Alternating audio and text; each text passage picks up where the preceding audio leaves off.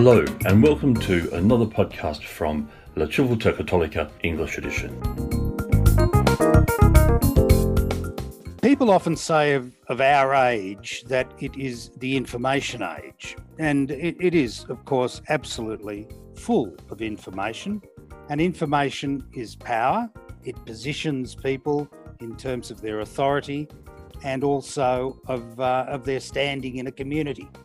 And it's especially important to the church because the church is a conduit of information which we believers hold to be eternally significant for our redemption. Now, someone who's been puzzling over these and related issues, and particularly the impact that the context of our communication in the information age can have, is Father Paul Sukup. He's professor in University of Santa Clara and has been there and puzzling over these and related issues for quite a long while. So Paul is our guest and we're going to explore those topics and related ones, which he's spent a good deal of time writing about in La Civiltà Cattolica.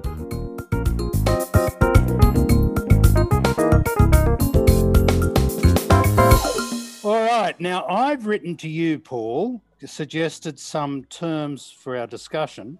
Is there some point at which you want to start the conversation and then we can go on? Well, let me begin by putting this in a context. Some of what I study goes under the heading of media ecology, to look at the communication systems as complete environments for us. And so it's not just a particular message that comes along, but it is also the context of that message, which includes the technologies we use, the people using those things.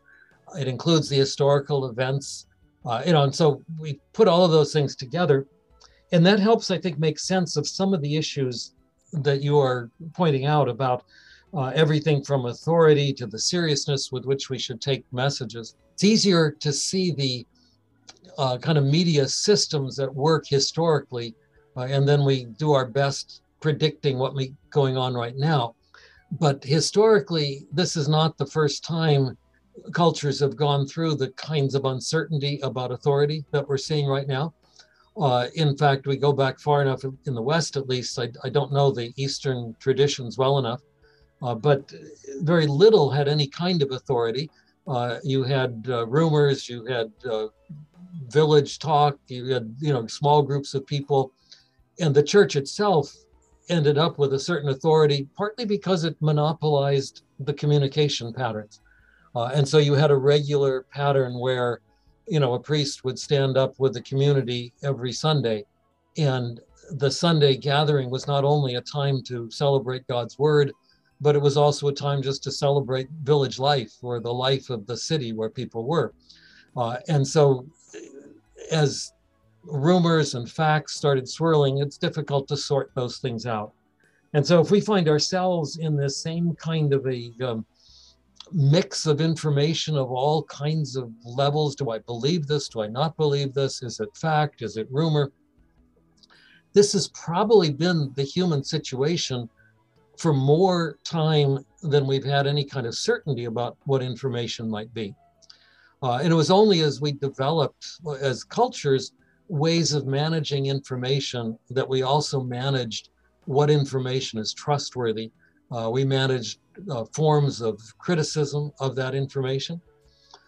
And it can follow in some ways the communication media that was going on. This isn't to say the communication media caused all of this, but it grew up together with methods of vetting information. And so, for example, once you have printed information and you have books published, somehow books took on a greater authority than word of mouth, probably because it could be checked. You had people, then you end up with a whole structure of people preparing books. Now we'd say fact-checking books. But for sometimes that took 20, 30, 40 years. You might have a text, for example, that Erasmus brought out, and then he would keep correcting that at every edition. And so it's really only the later editions are the more trustworthy ones. So that's part of what, when you ask this question about the how much should we attribute to information, I think we need to have a certain skepticism until we come up with a way of checking things. We're dealing with new communication technologies that don't have that implicit way of checking things. And it's harder for those of us of a certain age where we grew up with printed texts and then later radio and television news that had a built-in authority. Now we don't have that. We don't have that on social media. So the authority begins resting on the persuasiveness with which someone speaks, or the assurance which they speak, or perhaps what seems to be the most convincing case. That's why a lot of these conspiracy theories take on a life of their own, because they have a certain attractiveness, they have a certain plausibility to them, and then until it gets spun out so much that it doesn't make a lot of sense, people are willing to believe it. That's the nature of this kind of oral medium. And even online things are much more oral than they are written, with a sense of fact-checking and journalistic reporting.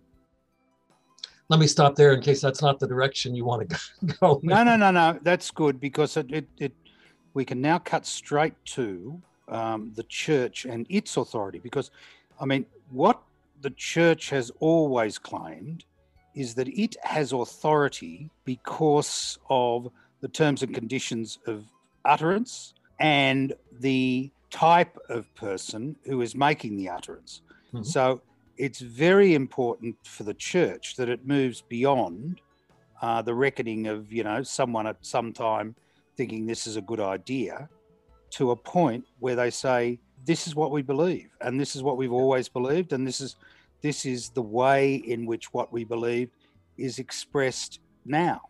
Mm-hmm. Now that's the big thing that, when people like your previous president come along and start talking about fake news and all that, mm-hmm. well, it gets picked up and cliched and run around the place. And in fact, it's got nothing to do with fake news. It's got to do with carefully considered, developed doctrine, and that adapts and responds to the new challenges that happen age by age. But it's a very, very sophisticated process, and it's not something that just rolls into place and fits into place because there are people like Donald Trump saying that it is the case. That's not the way the Catholic Church works. It's not the way theology works. Yes, there are lots of things that are contested and need to be contested because they are up for contest. And the only way they're going to clarify is if there are people who turn around and say, well, you say X, I say X modified. And the reason I say X modified is that you haven't taken into account this body of fact or this, developed ideas, and therefore your ideas need to modify to accommodate what it is that I've come up with. Yeah. No, I think that's a good description of the process. And we look at it, again, within the historical development of the church. I mean, we have those early church councils where you had people still trying to understand how to express the Christian message in the light of Greek philosophy, for example. Could you use certain terminology that we get now in the Council of Nicaea or the Council of Chalcedon? Are these adequate to the understanding? And this took centuries. It took centuries of reflecting on the scriptures, reflecting on Christian life and so on. But the church had developed this process through conciliar means, through discussion. It wasn't one person, who would make those decisions. But later, they began to say that there were certain, if you want, offices in the church that would have greater authority. And so the Bishop of Rome or the Patriarch of Constantinople, and as the development of church theology goes on, these were seen as having greater credibility, if you will, than a monk from a particular monastery or whatever. But this took centuries to come up with, and that's why that process for theology is so trustworthy. And yet it was still contested even to the point of the Reformation, where people are questioning, what is the understanding of this or the other? Where have we failed in some things? And of course, you get the critique of the reformers about the weaknesses or the sinfulness of the church. Once we start getting into a more systematized theology, then again, there are whole, what can I say, methods of self verification. And so if a theological scholar has put something forward, they realize that they need to provide ways to verify the claims and so on. To contrast that with some of what's happening in the political world, you really have a rhetorical argument going on. And for a person like Mr. Trump to make a claim about fake news, this has nothing to do with news. It has to do with a rhetoric in which he is claiming the right to make a certain assertion about the body politic and about the desires of people. And if he has the other position, which again, in classic rhetoric, would be the counter position that would be debated, he simply undermines that by refusing to accept it. It's fake news. It has no rhetorical standing. It's an interesting rhetorical argument because it frees you from having to respond to any claim that the interlocutor is making. Church is coming from a very different position. But what we've lost sight of a little bit is that sometimes the church authority was extended much beyond theology. Understandably, in the history of the West, where you had a breakdown of any kind of governance, and certainly through the Middle Ages and up till the post-Reformation period, the church often was the only civil group as well as an ecclesiastical group. But with the rise of the nation state, you start getting different political structures. But this took centuries. Again, the church resisted being displaced from the absolute spokesperson for civil society. And it's clearly only in 19th century that we begin to separate church and state. And after the French Revolution, basically, kicked the bishops out of their cathedrals and started to sort out sovereignty with the people and all that sort of stuff that happened there. Yeah. Let's move on to talking about the fundamentally, something's going to be carried through an argument depending on how coherent, strong, and forceful the shape of the argument is, the evidence in support of the argument, and so forth, that build up our confidence in the flow of the argument and the flow of the opinion.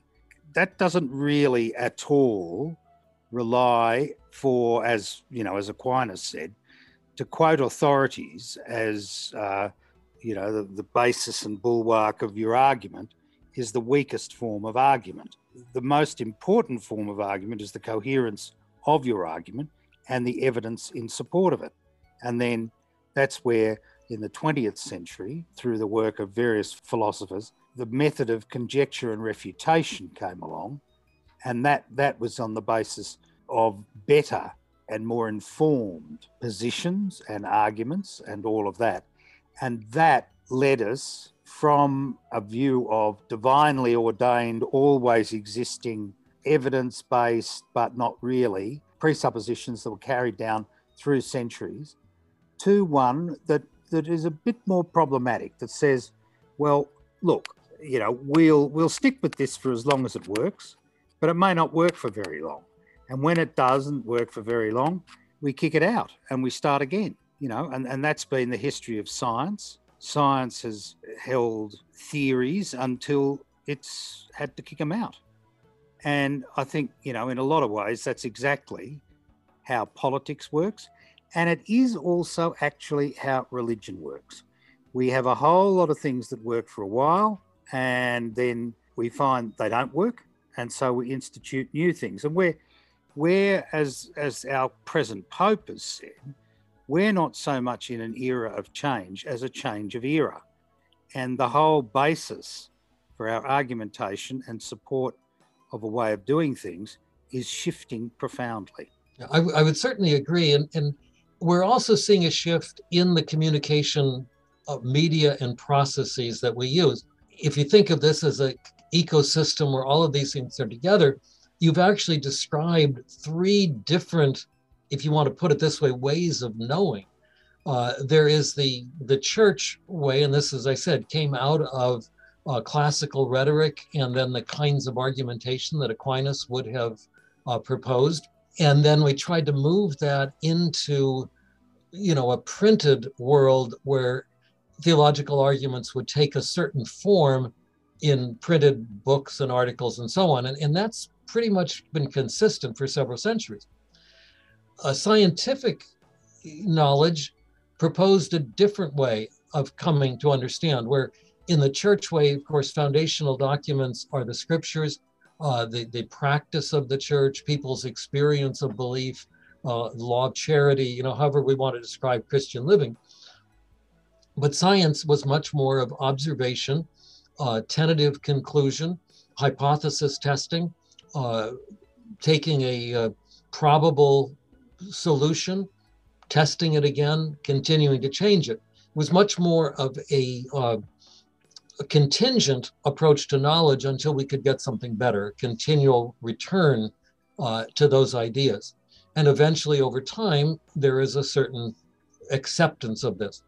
Political reasoning has been something quite different.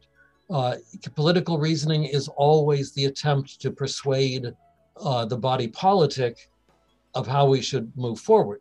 Now, sometimes it has been simply a persuasion by violence, where you have an army takes charge, and anybody who disagrees with us is simply marched off to prison or put to death.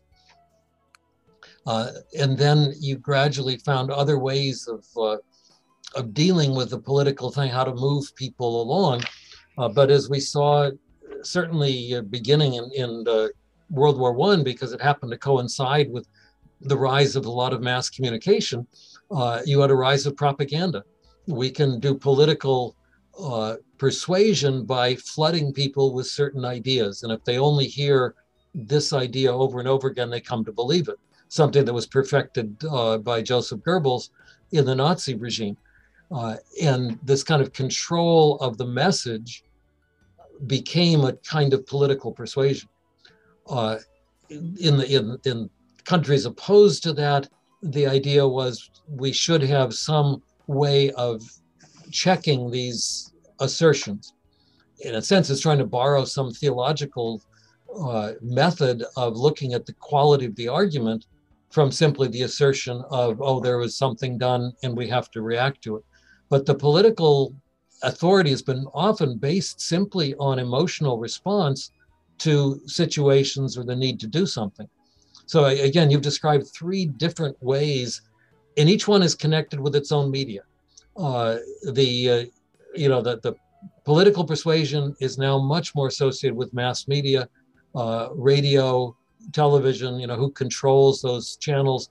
And now also we're seeing it coming up on social media, which doesn't have any particular checking process at all. The most emotional voice, the loudest voice, tends to carry things.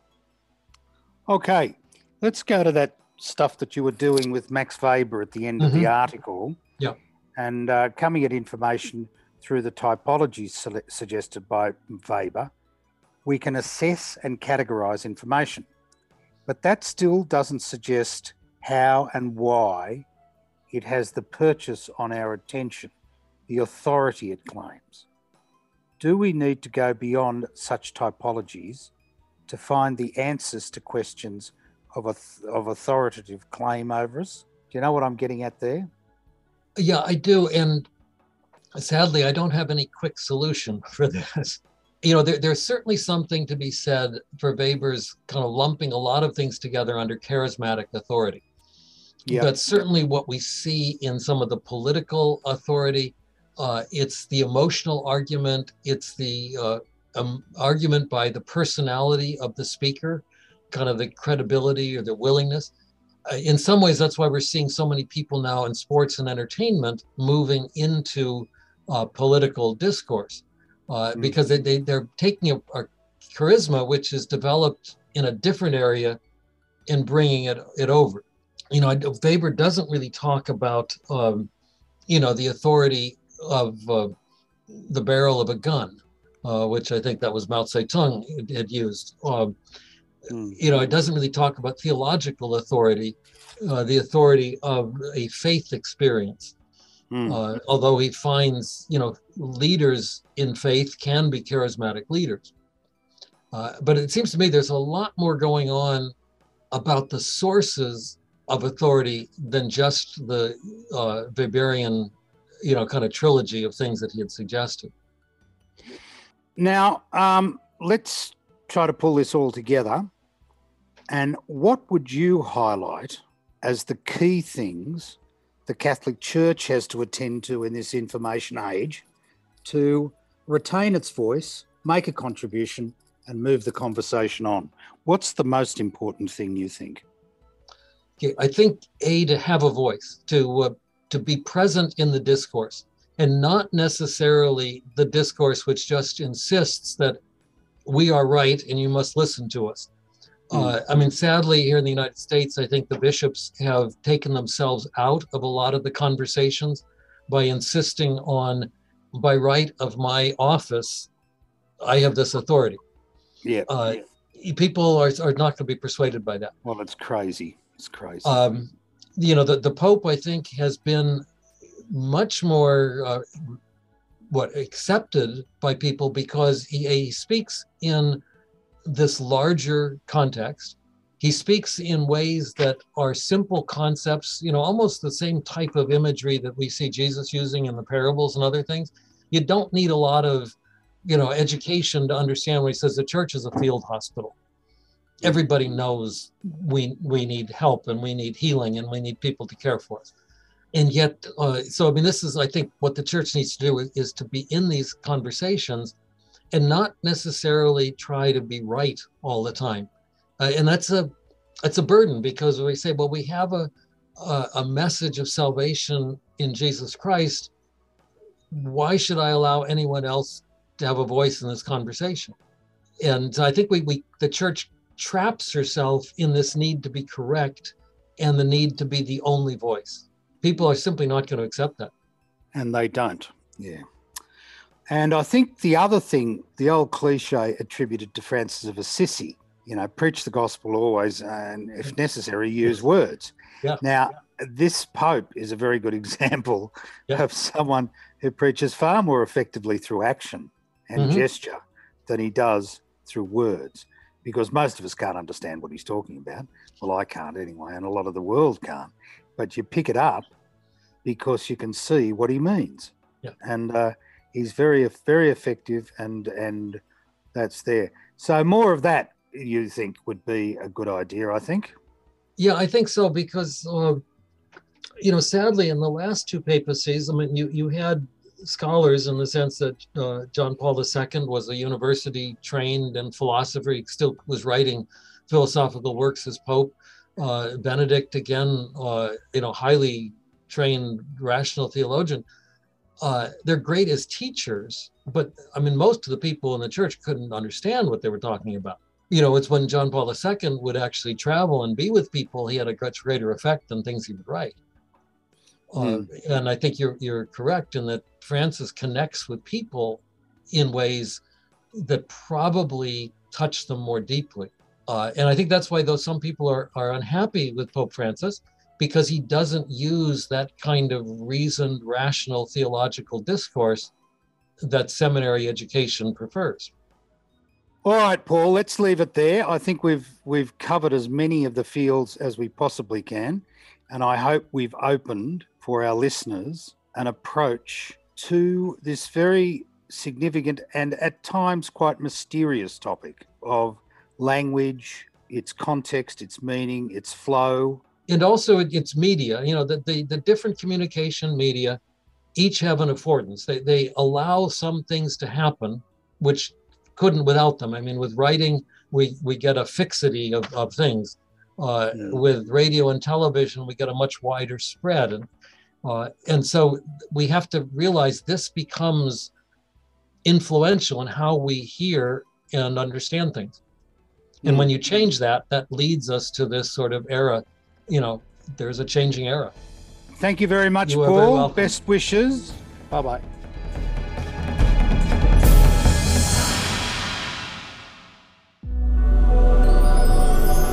Subscriptions to the English edition of La Civiltà Cattolica range in price from $14.95 to $200 for short-term and annual subscriptions for individuals and for groups. For further information, go to laciviltacattolica.com, subscribe, LACIVILTACATTOLICA.com/subscribe.